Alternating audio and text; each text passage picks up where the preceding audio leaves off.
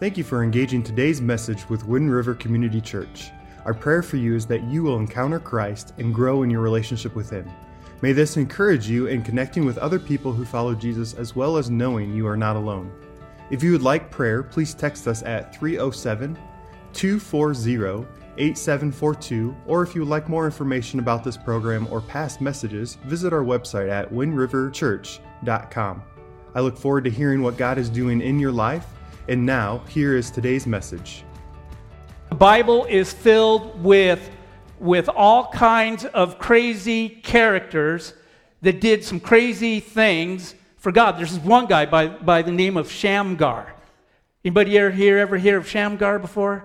All right, there we go. We got one Shamgar fan. There's like very little ink spilled about Shamgar. But what he was a judge. And as a judge, one of the things that he did is he would defeat the people like the Philistines or the Canaanites or whoever came into Israel to oppress them. These judges would take these people on just to kick them out of the country again. And all it says about Shamgar is that he took an ox goad, which is a long pole with a brass tip on one end and a knob on the other end.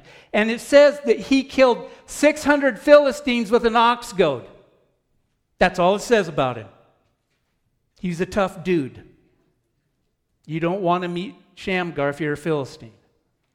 But in the book of Judges, there was another judge that came along with probably the greatest potential of all the judges. Matter of fact, maybe he had the highest potential of anybody in the Bible except for maybe Jesus and John the Baptist.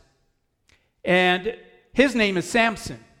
And the reason we know that he had such great potential is that God told his parents that this baby boy that's going to be born to you, he's going to be special to me. And what he is going to do is he's going to deliver Israel out of the hands of the Philistines who've been oppressing and killing and plundering and stealing your crops and stealing your women and doing all this rotten stuff to you. I'm going to raise up a deliverer, and his name is going to be Samson, and he will deliver my people from the oppressors. And what God said is this is how I know he's going to be mine. I'm going to make a vow with him, and he will be a Nazirite. A Nazirite was simply a person or man who didn't cut his hair. He never put a razor to his head. He didn't drink any alcoholic drinks at all, stayed away from them. He was forbidden to touch a dead carcass, human or animal. And the fourth thing that he was supposed to do was to marry an Israelite woman, no foreign women as your wives. And so he had all the potential in the world to do something really great, not just for God, but for his people as well, because they were under this great oppression by the Philistines, and it was just a horrible time to be in Israel. And so God called Samson. But the problem Samson had was himself. Because the Bible tells us that God came on Samson in a mighty way, in such a mighty way that there wasn't a single human being who could stand up against the strength that God gave to him. Matter of fact, when I was a boy, I thought if I was going to be any kind of a superhero, it would be Samson. Because in the Bible, it says that he took the jawbone. Now, when I was a kid reading the Bible, it was the King James, so I'm going to say it the King James way. He took the jawbone of an ass, and he killed like all these Who's giggling? That's a donkey. Come on. Anyway, so I just thought that would be really cool to, be that strong, to pick up a tree by the roots and carry it home and say, Dad, I got your firewood for you, and lay the tree down in that's what I kind of thought Samson would be like. And here was the problem that Samson had, is that he didn't really follow the things that God laid out for him. He didn't set himself apart to be holy, used by God. What happened was he had the opportunity to set all of Israel free, but instead he fell apart, started spiritually. He broke his covenant with God.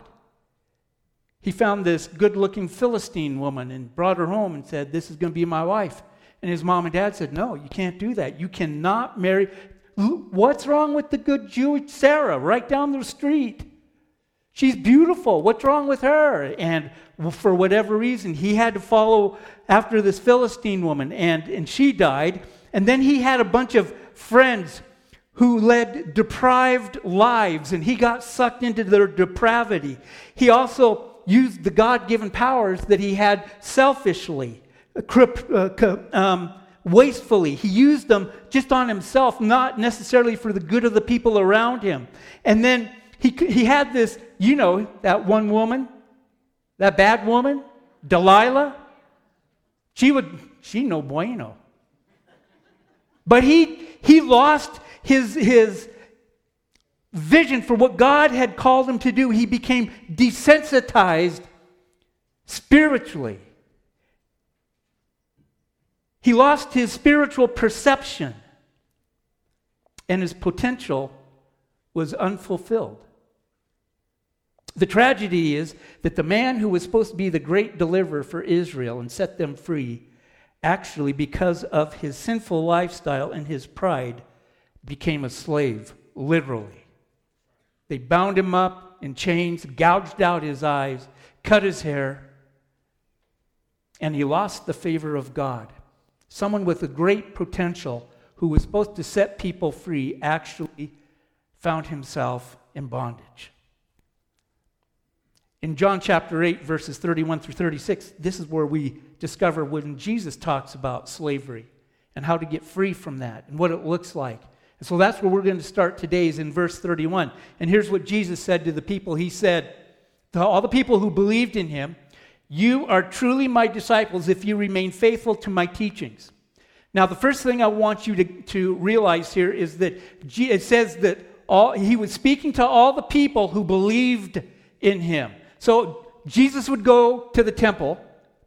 That was his favorite place to be. And he'd go in the temple, and he'd take the Word of God, and he would open it up, and he would teach the people what God's Word had to say. Jesus was like no one else. No one else could compare to the teaching abilities that Jesus had, because he would take some of the most complicated and complex things about God, and he would deliver them to the people that didn't just touch their minds, but made that 14-inch travel from their brain to their heart, and they became alive with the Word of God. It just ignited a fire in them. And so they were just unbelievably enthralled with all that Jesus taught them. Not only that, but he had a deeper understanding into God's Word than anyone they had ever met.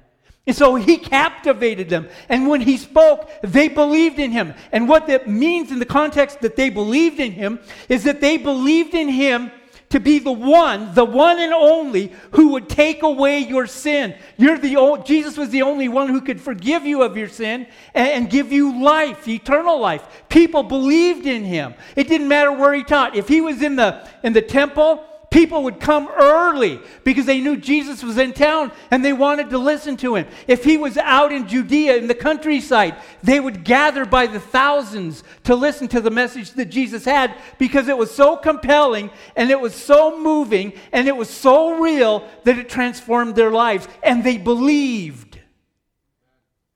But here's what happens right here, because Jesus is talking to all those who believed. It says that to the people who believed in him for salvation.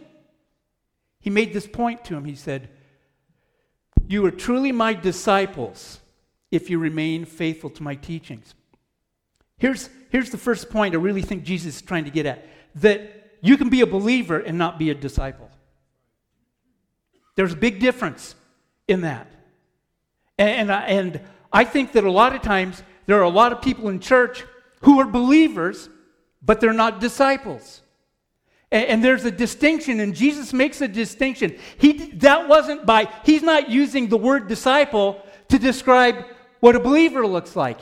He's saying that if you're a believer, you can move beyond being a believer and become a disciple, because there are some things that take place in a disciple's life that's different than a believer. And by the way, let me just tell you this, that if you believe in Jesus for the forgiveness of your sin, that's the starting point. That's where you have to begin. You can't start as a disciple and then go back and become a believer. You start as a believer. You believe that Jesus died on the cross for your sins, that he forgave you of your sins, and you live under his forgiveness, under the umbrella of his forgiveness. His blood covers all of your sin. Every sin you will ever commit, every sin that you committed since you were 3 years old until you're 103 years old, all of that is under the umbrella of Jesus' forgiveness for you. That's what a believer believes in. But there's more. And that's what Jesus is getting at. He's saying you can be a believer, and that's a good spot to start with. But if you really want to be my disciple, here's what you have to do. You have to remain faithful to my teachings. So what is a disciple like?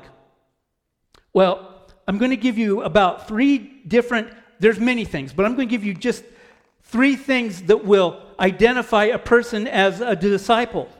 And so kind of the first step in this relationship is to believe, then you become a disciple. But one of the first things that happens, I believe, when you step into becoming a disciple of Jesus, is that you find yourself formulating a new expression of love for people that you never did before.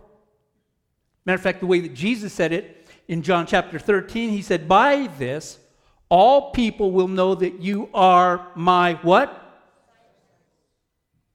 "If you have love one for another." We go like, well, that's easy. I don't know what planet you live on. I mean, sometimes I have a hard time loving myself, let alone my neighbor. And you know who my closest neighbor is? I think it's my wife. She's been gone for a month or a little bit better. I just counted it up the other day. She's been gone almost 40 days. We'll see if we're neighbors when she gets home today.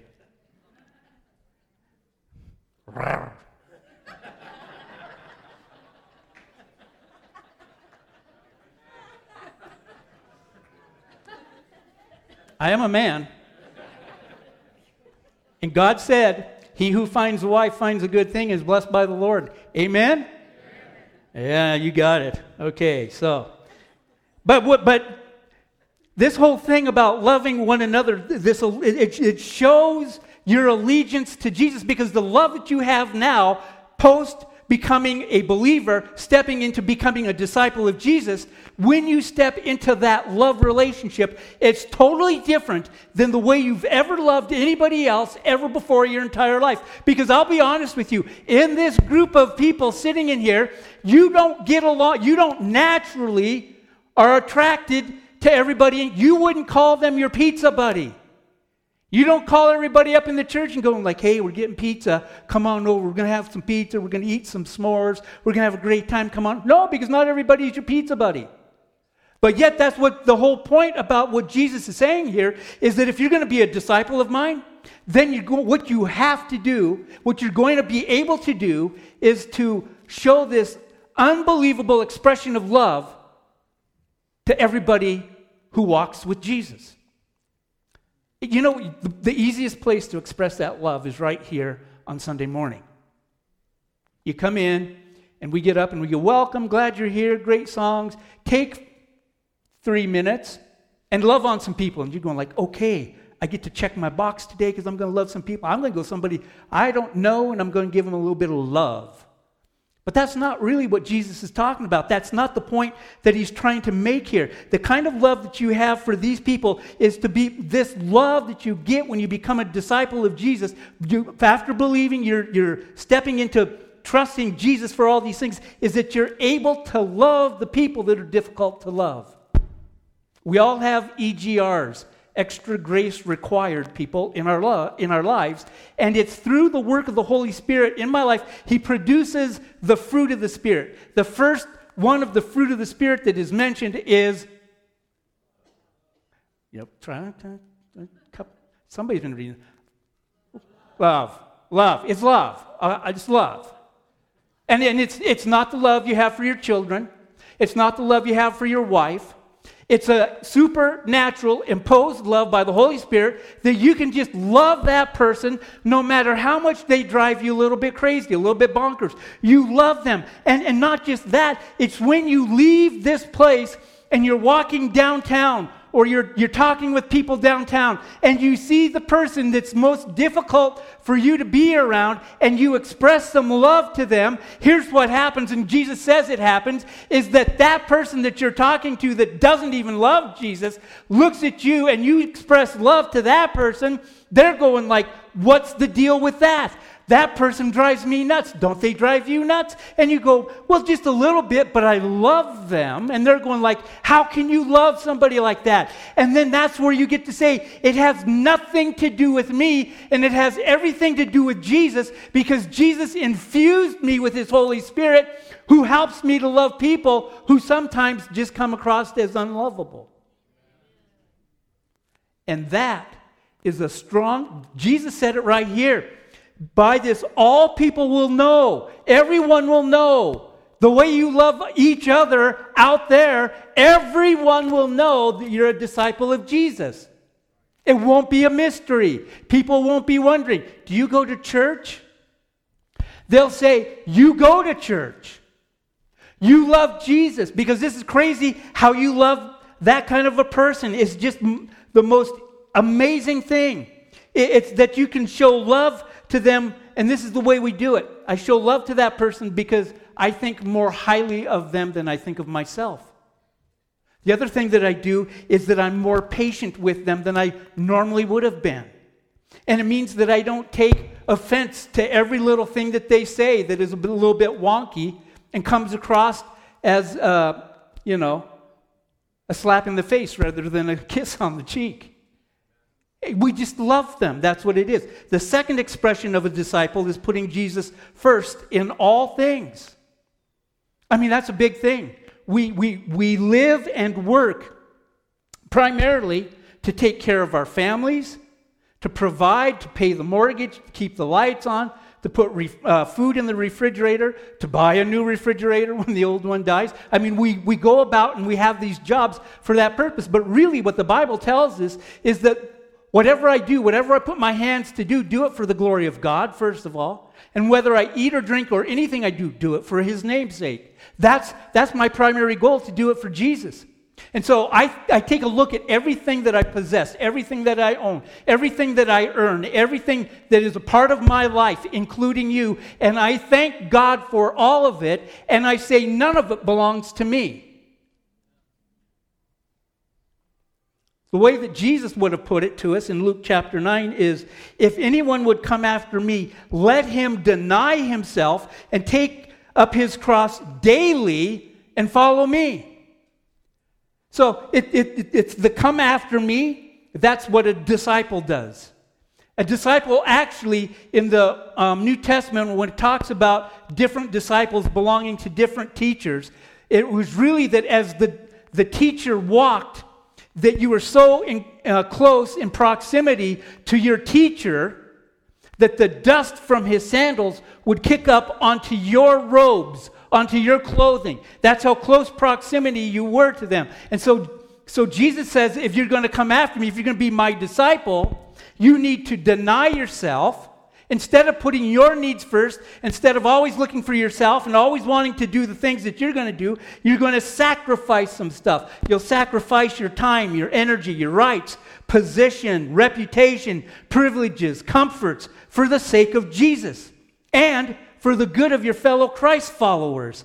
Because then you can exemplify to them what it means to walk with Jesus and deny yourself.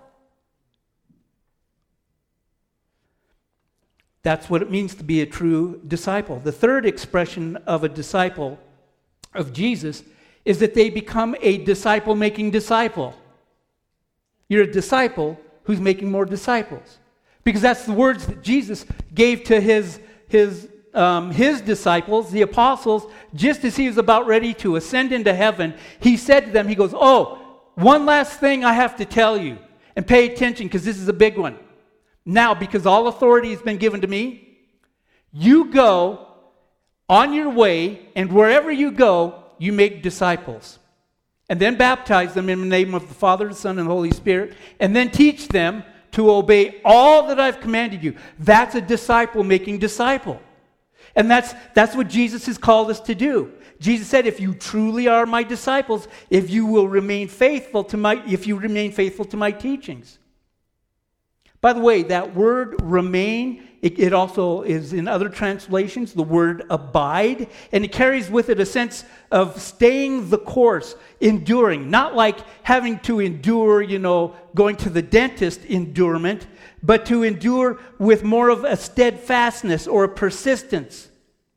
And when we're at that place, we will find when we persist and we remain, we will find some of the greatest benefits that we could ever receive from Jesus. And one of them, I'm just going to share one of them. There's many.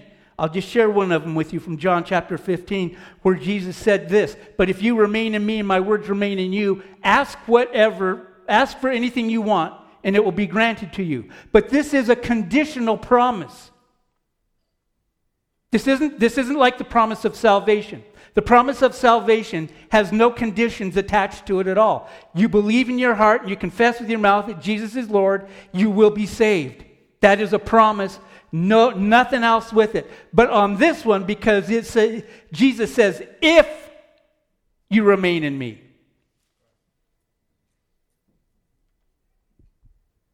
You have to stay. You have to be patient. You have to endure where you're at. You can't give up. You can't walk away. You can't be flip-floppy with Jesus. You can't go, one day I love you, Jesus, and the next day I love what's going on in the world, and I love all the trappings of the world. I love you, Jesus, but I love the world more tomorrow. And we just keep going back. That's not remaining in Jesus. That's being tossed by every wave that is out there brought by mankind. When we remain with Jesus, it's like we're anchored to the bedrock of our soul. And Jesus says, if you remain in me and my words, again we come back to the word and how important it is to our lives. If you remain in me, my words remain in you, then the if is connected now. Then you can ask for anything you want and it'll be granted to you. And by the way, when you remain in Jesus and in his words, you're not asking for stupid stuff like a, hot rod, Corvette, motorboat, bicycle. That's my wish. But there's this condition to it that Jesus is teaching us, and he wants us to remain in that. But Jesus goes on and back to John chapter 8, and he says this, when you remain in my words and my words remain in you and you are my disciple, here's what will happen. You will know the truth and the truth will set you free.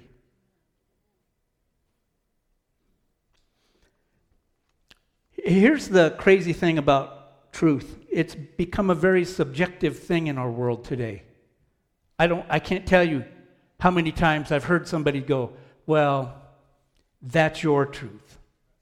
My truth is different. What? No. If it's true for everyone. It can't be true for me and not true for you. 2 + 2 is 4. That's true. You can't change that. It's still 4 no matter how you look at it. Upside down, backwards, it's still 4. And the fact that Jesus is the way, the truth, and the life is truth. And you can't get around that. You can't get to the Father. You can't get to heaven. You can't find freedom. You can't find wholeness. You can't find peace. You can't find contentment. You won't know satisfaction without Jesus, and that's the truth. And so he's telling us that if you really want to be free, then you have to know the truth. Because the truth is what will set you free. The truth that Jesus is speaking of is only available to those who remain faithful to Jesus' teachings. It isn't a scientific or historical truth, but rather a spiritual truth. And I would say that knowing spiritual truth is the greatest truth you can know. Knowing spiritual truth will open your eyes to see things as they really are. And then you'll also experience the one thing I believe every person on earth deeply desires more than anything else, and I think they're willing to die for it, and that's called freedom. But the problem is that the things that hold us in bondage more times than not aren't man-made. In the fact that it's, taxes or something else that we feel infringes upon our freedom. Spiritual truth is knowing the things about our nature and also knowing things about the nature of God. That's what will set us free, because then we know the way of salvation. So the big question is, what are we set free from? And sometimes I think we take into the fact that what we really think of when we talk about being free in a spiritual context is that we're free from the effects of sin. We're free from the stain of sin on our lives. And we're also free from death, because the Bible tells us that Jesus, on his resurrection, conquered death, and that set us free. What Jesus did on the cross and through his death, burial, and resurrection is that it cuts the chain of control of sin on our life. It's been removed. We're no longer tethered to our sins. We've been given the ability to be free from them. But one of the problems that we have is that we think very generally rather than very specifically. And God isn't a God of generalities. He's a God of specifics. And so he has specific things he wants you to be free from. Because I know that there are a lot of people that are still in bondage, enslaved to their past. Something happened in their life at this point in time in their life, and that thing, whatever it is, sometimes it's self-inflicted, and sometimes it's just the washover of somebody else's sin onto my life that splashes on me and makes something as a marker in my life that defines my life. This event, this one thing, defines people's life, and it defines who they are right now, and it's going to continue to define who they are in the future. But the big news and the great news is that Jesus bought the price on that thing and cut the string from it and let us go free from that. We can be free from it. The only reason we're tethered to it, the only reason it has any power over us at all is because we give it power. Jesus says, you're free from that. Go and be free.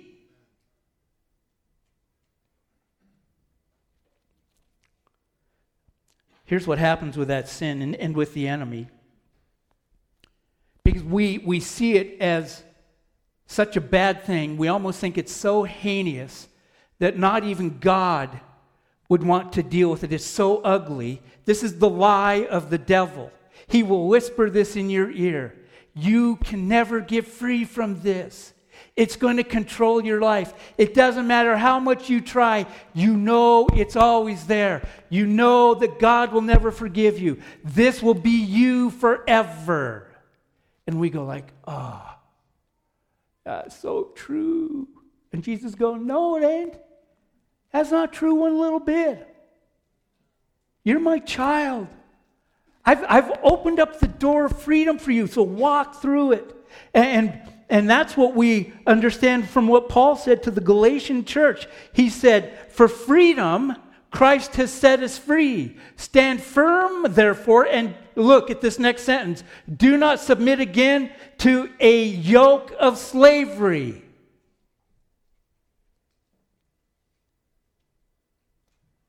You're free from the sin, but the problem is that once we find the freedom, we're like, I can breathe, I feel fresh, I feel like God's working in me and moving me, and we're moving forward with Jesus, and then all of a sudden something flashes over here, and it catches our attention. We're going like, oh. And we kind of walk back over there, And we look at it and we go, I remember that. That was fun. But the fun we remember is that fun lasted about 20 seconds. And then we had guilt and shame and remorse washing over us again. But what we do, it's like there's this shackle with a chain attached to it. And on the other end of that chain is this nasty, dead carcass called sin that just makes us a stinking mess of our life. And we go, we clip it back on, and then we walk around dragging this chain, this shackle, with this dead carcass on it, and it continues to stink up our life. And we wonder, why is my life such a mess? Well, Jesus set you free from that. That's what he's saying here. For the freedom Christ has set us free. Don't submit. Don't go back. Don't chain yourself. Don't get under the yoke of slavery of sin again. You've been set free from that. And here's where the problem is. There's a lot of Christ followers who are still bound in slavery to their sin. Jesus set you free. Be free. Okay. Man, you're wearing me out this morning. I'm trying my hardest here. Here's the big question then. Why are so many Christ followers, why do they live or submit to sin as though they are still in bondage to it? We all suffer from that issue. And one of the things I know is that when we step out of the freedom of God back into slavery, what we've done is we said no to Jesus and yes to sin. No to our master, no to our new master, yes to our old master. We've decided that we're going to rebel against Jesus and go back to our old way. And really what the Bible tells us in Ephesians is that we are to put off the old self and put on the new self with all of its righteousness. In other words, put off lying and put on truthfulness. Put off stealing and put on usefulness and work. Put off bitterness, rage, and anger. Put on kindness, compassion, and forgiveness. These are the things that we get when we have freedom in Christ. We've been set free from the bondage of sin. But often we chain ourselves back onto it because the old part of us loves the old life.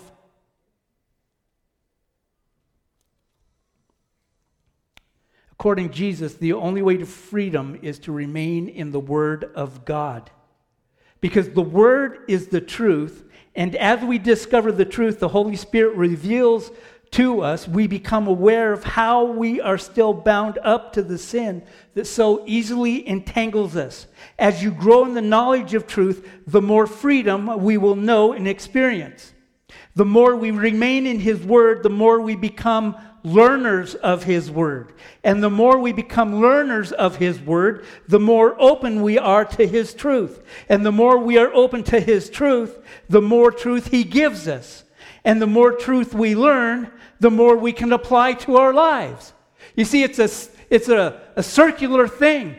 I learn the truth, I know the truth, I live the truth, I apply the truth, I get more truth, I live the truth, I apply the truth, I get more truth, and it just keeps going. And what happens is we start to grow in this relationship with Jesus, and pretty soon we take a look back at where we used to say, or where we used to be, and we say, thank God He has brought me to the place where I'm at today, and thank God He's going to take me further.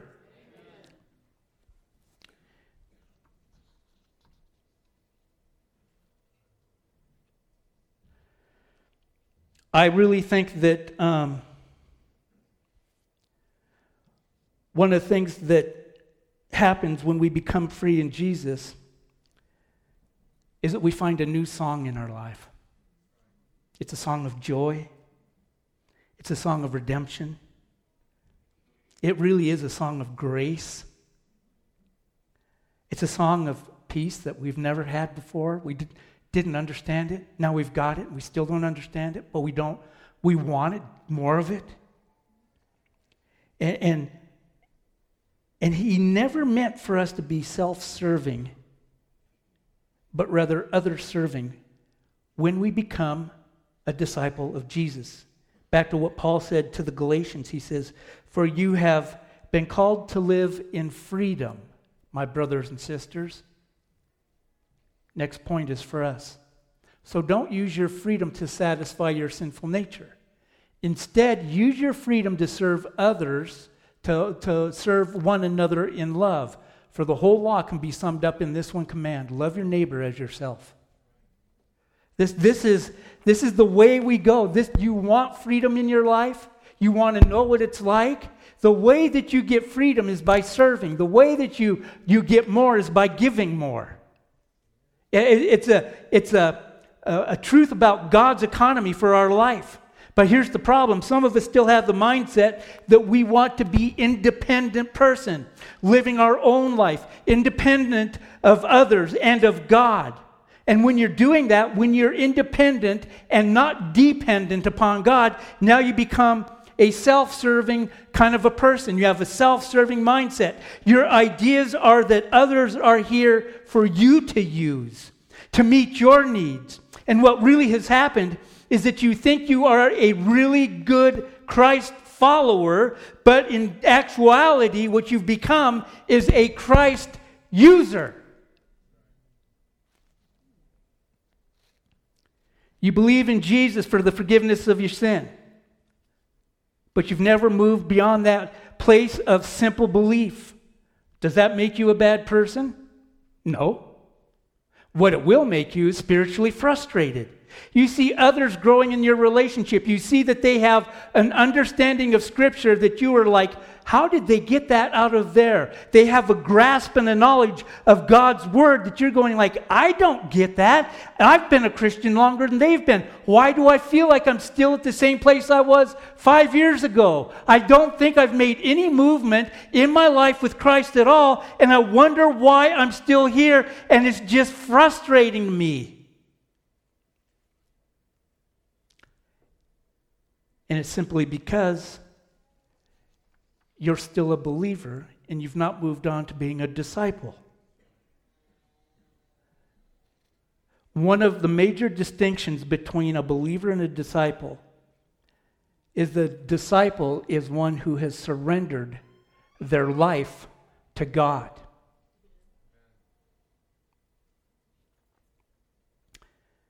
The believer knows this: Jesus is my Savior.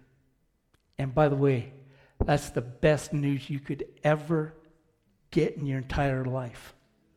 It is marvelous. Because what's really happened is you've been rescued from the kingdom of darkness and brought into the kingdom of God's light. And there is no better news for you than that. Having Jesus as your Savior will give you eternal life. It will give you a place at the banqueting table with the Lamb. It'll give you a spot in heaven. You will see those who have gone before you who love Jesus. But being a disciple carries more with it. A disciple knows Jesus as their Savior and as their Lord. In other words, I submit my will to your will. You're my King. You're my Lord. You're my Master. I will serve you all of the days of my life. You're the one who rules my life. In essence, when you find freedom in Jesus, freedom from sin, freedom from guilt, freedom from shame, from self-condemnation, from selfishness, freedom from everything that would keep you from growing spiritually, when you find that freedom, then you become a servant to Jesus. Wait a minute. I just got free and now you're telling me to become a servant? That's contradictory. That's stupid. It's freeing. It's amazing. Matter of fact, the Mosaic law found in the Old Testament allowed an indentured servant to become a bondservant voluntarily. So you're serving your master because you got into some kind of a debt. Now this is within the context of the nation of Israel. You got into some kind of financial debt. This guy gave you the money to get out of debt, but because now you're out of debt over here, now you're indentured to this guy over here to pay. You work for him till you pay off your debt. You become his servant, his slave. And there are some people that go, this guy loves me and he cares for me deeper than anybody ever has in my entire life. So I love him, and my wife loves him, and my children love him. We don't ever want to be anybody else than under his care as his servant. So we're going to become a bondservant to him. And so what they would do is the master would take his servant with him before the judges, and they would declare their intent, and then the master would take his servant to his house, and the servant would stand with his ear next to the doorpost, and the master would take an awl with a hammer, and he would pound a hole into his ear, and that would signify that he is now a slave, voluntary slave, a bondservant out of love for the rest of his life to his master. Oftentimes, to make sure that this was seen, they would put a little earring in it so it would stay open, so that you would know he's a bondservant. But he gave him all kinds of freedom. And that is the call from Jesus, to be free, but also to be a disciple for life. Jesus said in verse 36 of chapter 8, so if the Son sets you free, you will be free indeed. Freedom to rise above sin, freedom to love others like never before, freedom to live holy lives, freedom that we've never had before, the freedom to choose right things, the freedom to choose the best things, the freedom to keep on growing, the freedom to reach out, to reach our potential. And that, my friends, is what it means to be free indeed. And it comes according to what Jesus says, the remaining in the Word of God and knowing and doing God's Word. But your thought might be similar to one I've had in the past. Every time I get started on this thing of freedom and walking in freedom and letting Jesus be Lord of my life, I get sidetracked and I feel like I end up right back where I started. Remember, making Jesus Lord of your life means you have a different master, and the Holy Spirit is the one who helps make Jesus your master. How does he do that? Back to Galatians. Paul says, but I say, walk by the Spirit,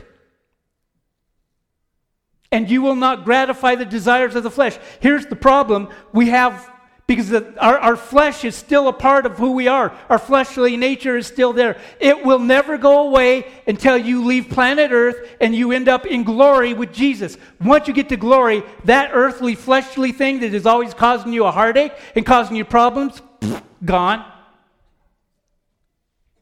But for now, you have that flesh, and that flesh sees something that it shouldn't be seeing, has a desire that it shouldn't have a desire for, wants things that it shouldn't want, and what it says is that it's going to fight against the Spirit of God. There's always this fight going on, for the desires of the flesh are against the Spirit, and the desires of the Spirit are against the flesh, for these are opposed to each other, to keep you from doing the things you want to do. But if you are led by the Spirit, you are not under the law. You have freedom. That's why it's important to walk in the Spirit. That's why it's important to have the Holy Spirit a part of your life. That's why it's important to know the Spirit of God at work in your life. So you're going like, so what do I do then? Because I'm tired of this merry-go-round that I'm on. Here's what I would say to you. Every day, you have to start, if you want to be a disciple of Jesus, if you want to walk with the Spirit of God, if you want your life to be different, if you want to see transformation, here is the thing you must do every morning. You start your day with a prayer that says this, among other things. Holy Spirit, as I start my day, I need you to guide me, to teach me, to go before me and come behind me, to control every aspect of my life. Holy Spirit, I give you my mouth that I will only speak what is helpful for building others up. I give you my eyes so that I won't look at anything in an unhealthy or lustful way. I give you my hands and my feet so that as I connect with other people, I can be the hands and feet of Jesus. I give you my heart and my soul, that you may fill my heart with love of Jesus to everyone I meet, and that you would fill my heart or my soul with the very words of God that will revive me as I go today. Take control of my life, Lord Jesus, and be my King. That is how you become a disciple of Jesus walking in the Spirit. That's how you make Jesus Lord and Master of your life. But how do we live in the freedom of Jesus? And that comes from the command found in Colossians, and make it your goal every day. It says, let the message about Christ in all of its fullness fill your life. It's when the message of Jesus isn't there, your life is filled with something else. Because when it fills your life, then you will teach and you will counsel each other with all wisdom he gives. Oh, look, we're going to start singing psalms and hymns and spiritual songs to God with thankfulness in our hearts. This is what happens when you start to walk in the Spirit of God. This is what happens when you become a disciple of Christ. There are things that God does that you would never know if you just stayed and said, I'm a believer and that's good enough. There's more, much more. And I'm happy for you to have it. So I'm going to pray for you right now. I'm going to pray for every one of us. Because I believe that right now in this room, every one of us, God is speaking to us at one level or another. We asked him to do it, and I believe that he's done it. And so we're going to bow our heads in prayer together. And there are a number of things that I want to talk to you about as we go to prayer. First of all, there are some of you who would say, I've never made that step to believe Jesus is my Lord and Savior. I've never asked him to confess. I've never asked him to forgive me of my sins. I've never confessed my sin and asked him to forgive me and to be the Lord of my life. Well, we're going to pray a prayer in a minute for you. And then there are others of us who are going, I feel like I'm just stuck in that beginning stage of just believing. I believe in Jesus, and I know he's forgiven me of my sin, but I want more. I'm going to pray for you. There are others of you who have been disciples, but something's happened, and you're back in bondage to a particular sin. And I'm going to pray for you. Father, right now I pray that you would come and you would work in our hearts. And I know that there are people who they're going like, I know a lot about Jesus, but I've never known Jesus as my Savior. And I need that. And so if that's you, just repeat this prayer to yourself. Lord Jesus, I know I'm a sinner. And I know I need my sins to be forgiven. I know I can't do it on my own. I know I've rebelled against you. So I'm asking you to come and to forgive me of all of my sin, to cleanse me, make me whole, help me to live a righteous life, and that you would become Lord and Savior of my life. I pray this in Jesus' name. For those of you right now that are saying, I kind of feel like I'm at the beginning, and I want to move in and become more of a disciple of Jesus. I just want you to stick your hand up right now. Put it straight up. And then turn it right towards heaven, because there's going to be a prayer that's going to come for you. And I want you to receive this prayer from Jesus. Lord Jesus, for every hand that's sticking up right now that says, I'm tired of just living my life in a circular motion. I want more. I want to become a disciple. I want to love others unconditionally. I want to know what it's like to make you just the person that has everything in my life. I want you to have that. And I want to become a disciple-making disciple. And so today I'm tired of living this life of just kind of stuck, and I want more of you. I pray, God, that you'd come and that you would be to them everything that they need, and they would know your goodness right now, and that they would trust you, Holy Spirit, to lead them into true discipleship. There may be others of you that are saying right now that you're going, I feel like my life I've gone backwards. I feel enslaved, in bondage to a certain something again. And I just need you to pray for me that I would find and step into that freedom of Jesus again. Put your hand up so I can pray for you. Yep, see that person? Yep. Keep them up. And again, turn them towards heaven to receive the blessing. Father, I thank you that people want to be free. They want to find freedom in you, Jesus. They know their hearts, and they know the things that have gotten a hold of them. And we just pray in the name of Jesus right now that you would give them freedom. That they would walk in the wholeness and fullness of all that you have for them. And that joy would replace the sorrow of this sin. And that you would extend to them your grace and your mercy. I pray that they would know your peace right now, that you would pour it upon them. And they would rejoice in their heart that you have done a mighty work in their life. We thank you today, God, for all the things you're doing in everybody's life. And may your name be exalted and lifted on high. We pray in Jesus' name. Amen.